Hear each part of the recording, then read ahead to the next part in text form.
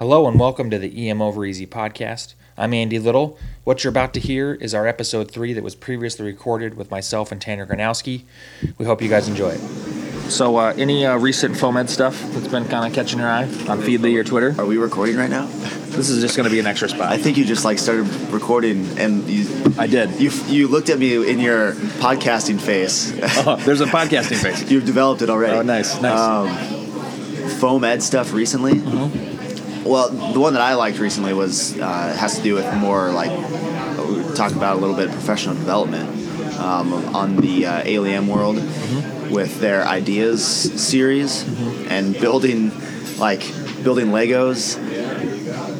It's all about how to have somebody be a good teacher for teaching procedures, and for someone who's doing a procedure to be a good listener and understand what their senior is trying to do. I thought it was a phenomenal idea.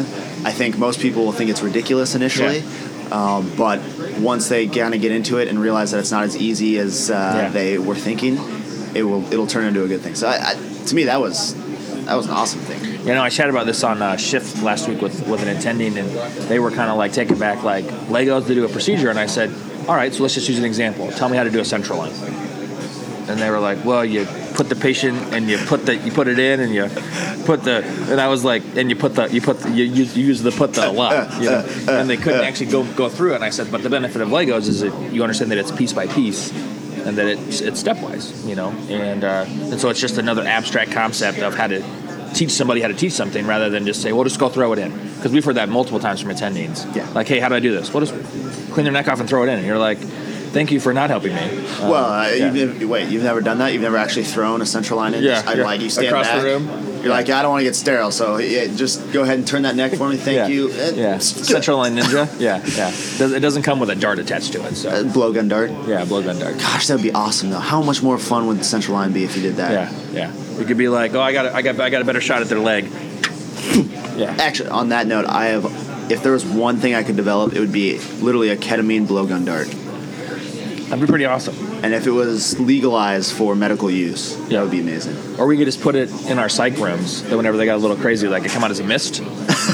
No, not as much fun. Ketamine blowgun dart. I don't know. I kind of like the mist idea because they'll think that, oh, look, they're giving me a shower, and it's really just ketamine. No, that's the last thing they're going to think. They're going to think they're getting poisoned and dying. That's probably true. Let's make them freak out right before they get ketamine. That's actually true. The thing that in the last week or two that's kind of caught my eye was this pre-anesthesia, the pre-hospital emergency anesthesia checklist. I saw that post on Slack that you that Cliff Reed, a very, very good pre-hospital person, put on Sydney Hem's website. What caught your eye out of this checklist type of scenario that made it different than other ones you've seen? Well, mostly it was just how concise it was. They're really, there's 3 people there. You've got one person bagging the patient, so one person actually taking care of the patient, and then the other 2 actively just going through the checklist. And I think back of all the times that I've ever had a problem with an airway or things haven't gone right. It's mostly because things have gone out of order. The nurse calls out what medicine you want, so you say, oh, I want etomidate and sucks. And while you're getting everything ready, they're like, oh, I'm pushing the etomidate and sucks. And you're like, whoa, there's no verbalization, there's a lack of communication. And I felt like that was a very good, concise 45-second video that shows in 45 seconds you can go through your checklist, and then you can give a concise instructions with feedback from the person giving the medication, to where in 45 seconds, which is about how long you're going to want to pre-oxygenate them, you can have a very safe, secure airway situation with a patient, rather than it being kind of stepwise or out of order. And I intubated a guy the other day at work where we had set up all the intubation stuff, but then his airway had improved, and so I came back and they cleaned all that up.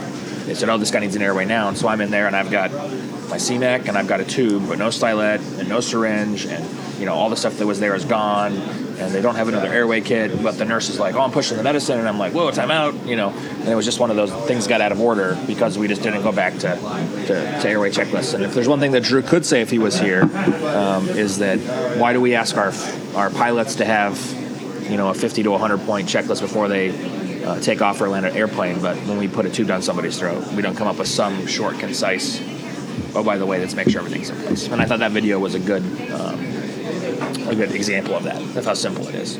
Cool. Yeah, because I think when people brought it up in the past, people were like, "Oh, I don't need another checklist," and it's getting in the way of the way I take care of patients. But it's we're talking about 10 steps, 45 seconds. It doesn't take that long. Yeah. So speaking of which, did you? I know Drew and myself did the metric study. Did you end up doing the metric study? Yes, I actually completed it before both of you. So oh well, good.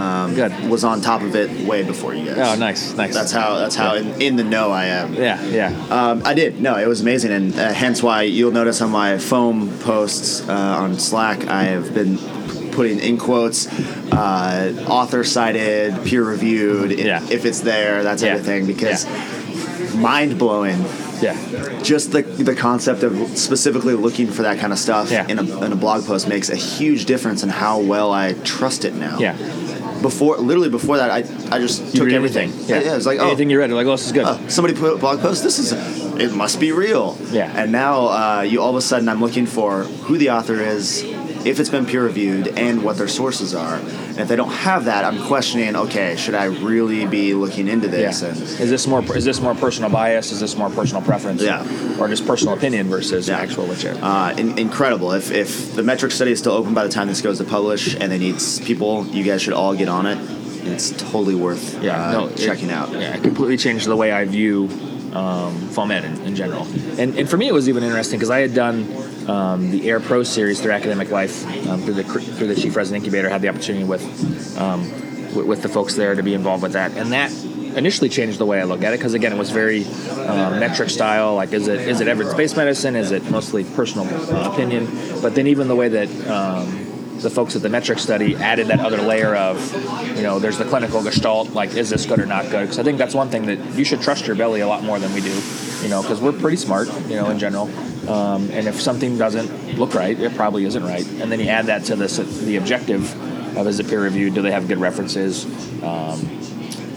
It makes a big difference, in my opinion, into what you should actually trust and not trust. Yeah, 100%. But I did not notice until you mentioned it that you've been putting reference and cited and peer reviewed. Yeah, so I think it brings a lot of value to what we do. So, especially now that it's such a bigger part of our education, in fact, it was interesting. You and Drew went there because you guys both worked overnight. That we had our little sticky note session last week in a conference, trying to really kind of make sure that we're meeting the needs of all of our residents and making sure that there wasn't a big gap of what we feel like they're missing in their education. Yeah. And outside of some awesome ideas and some really good, I think, critiques of things we could improve or things we could do better, and mostly just tweaking what we're currently doing, there was an unfortunate concern from some people that they wanted to maybe be spoon-fed their education, that they wanted the program to cover these important parts of their education, whether that be board review or whether that be basic science.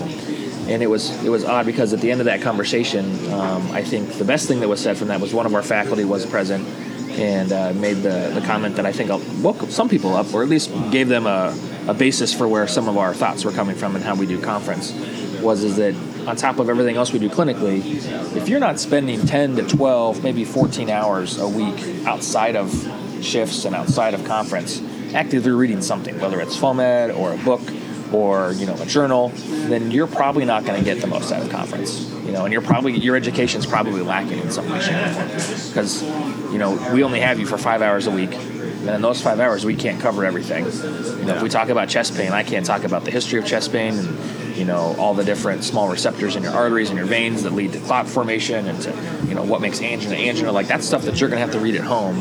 And we're going to talk about how you take care of those people when they come to the hospital, not the pathophys that might be on a test, but that's the stuff you're going to have to spend time on. And it was almost frustrating to see even some of our upper level residents have that sentiment that I want to be spoon fed. And it was, again, you've got 4 years to figure out that when you graduate from residency, you're going to have to spend 10 to 12 hours a week reading and brushing up on your skills and making sure that you're actively involved in education and your own self-improvement. Because after that, there's no weekly conference to show up and get told what to do. Yeah, that's the funny thing is I think a lot of med schools spoon feed. Yeah. And so we get in this. It's a bad habit. Exactly, a bad habit of sitting there, show up to class, regurgitate it onto a test over and over and over. Yeah. And unfortunately, residency is not like that. There's not tests every week. At least for us, there's not tests every week. It's just our test is using our clinical knowledge to practice. Yeah. And I had 23 tests yesterday. They're called patients. Yeah. Oh, only 23. Ooh. That's right. Shady. But I think part of residency is learning how to create a process that is going to facilitate learning after residency. Yeah. And some people just aren't going to learn it. They get stuck in a rut, and they're going to only do what is they're told to do, and then have to go out and realize that they're behind a couple years out and say, oh crap, I need to start reading again, or I need to go to a couple conferences. I should have done something like this a long time ago. Yeah.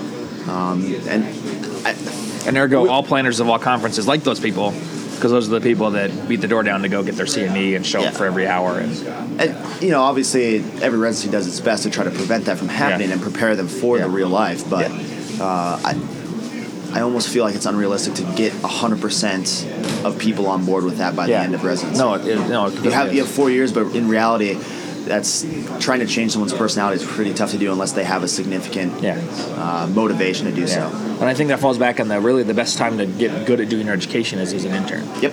Because if you set aside 10 hours a week, I don't know. I would argue second year. Well, you could say either way. I would argue second year because intern you're spending the majority of your time so worried. You're just trying to swim and keep your head above water so you can breathe just a little bit. Yeah. Second year, it kind of evens out just a touch. You're still busy, but you have that time to kind of dedicate towards that. Yeah. The thing that I kind of started to try to do, and I heard a few years ago, is after every shift, pick one case and just read up real quick on it. 5 minutes, 10 minutes, whatever it is, because that's going to help just pound in the information that you need to know about that case. And even if it's like baby Tintinelli's, if it's FOAMed, whatever you want to use, just to get that foundation of basics down. If you're doing 16 to 20 shifts a month, that's 20 different cases that you've looked up throughout the month. That's a pretty good base every year that you're doing. No, it's true. It's true. Yeah. No, and it's amazing even working now in the community moonlighting. We're seeing some of the other providers. Some of them are very actively involved in their education. Where, like one, he came in every time I work with him. He's like, "Hey, what are you learning this week?" Like he wants to know what a resident's being taught. And he writes it down. He's got a little book that he keeps it in, and awesome. You can tell looking at his little book that every week he looks something up, and he's got cases that he picks. And then the other ones that are like, I'm not really, they're not really interested. They're really cool with what they learned in residency, and they're fine with that. They've never had to practice outside their own parameters, and luckily, that's just not how I'm ingrained. That's not how you and Drew are ingrained, and I think that's probably the goal now of residency is for us to be taught how to be adult learners. So, well, folks, that's a wrap for episode 3. On behalf of Tanner Gronowski, Drew Cantwell, and myself, we appreciate you listening to the EM Over Easy podcast and look forward to you listening for future episodes. Have a great day.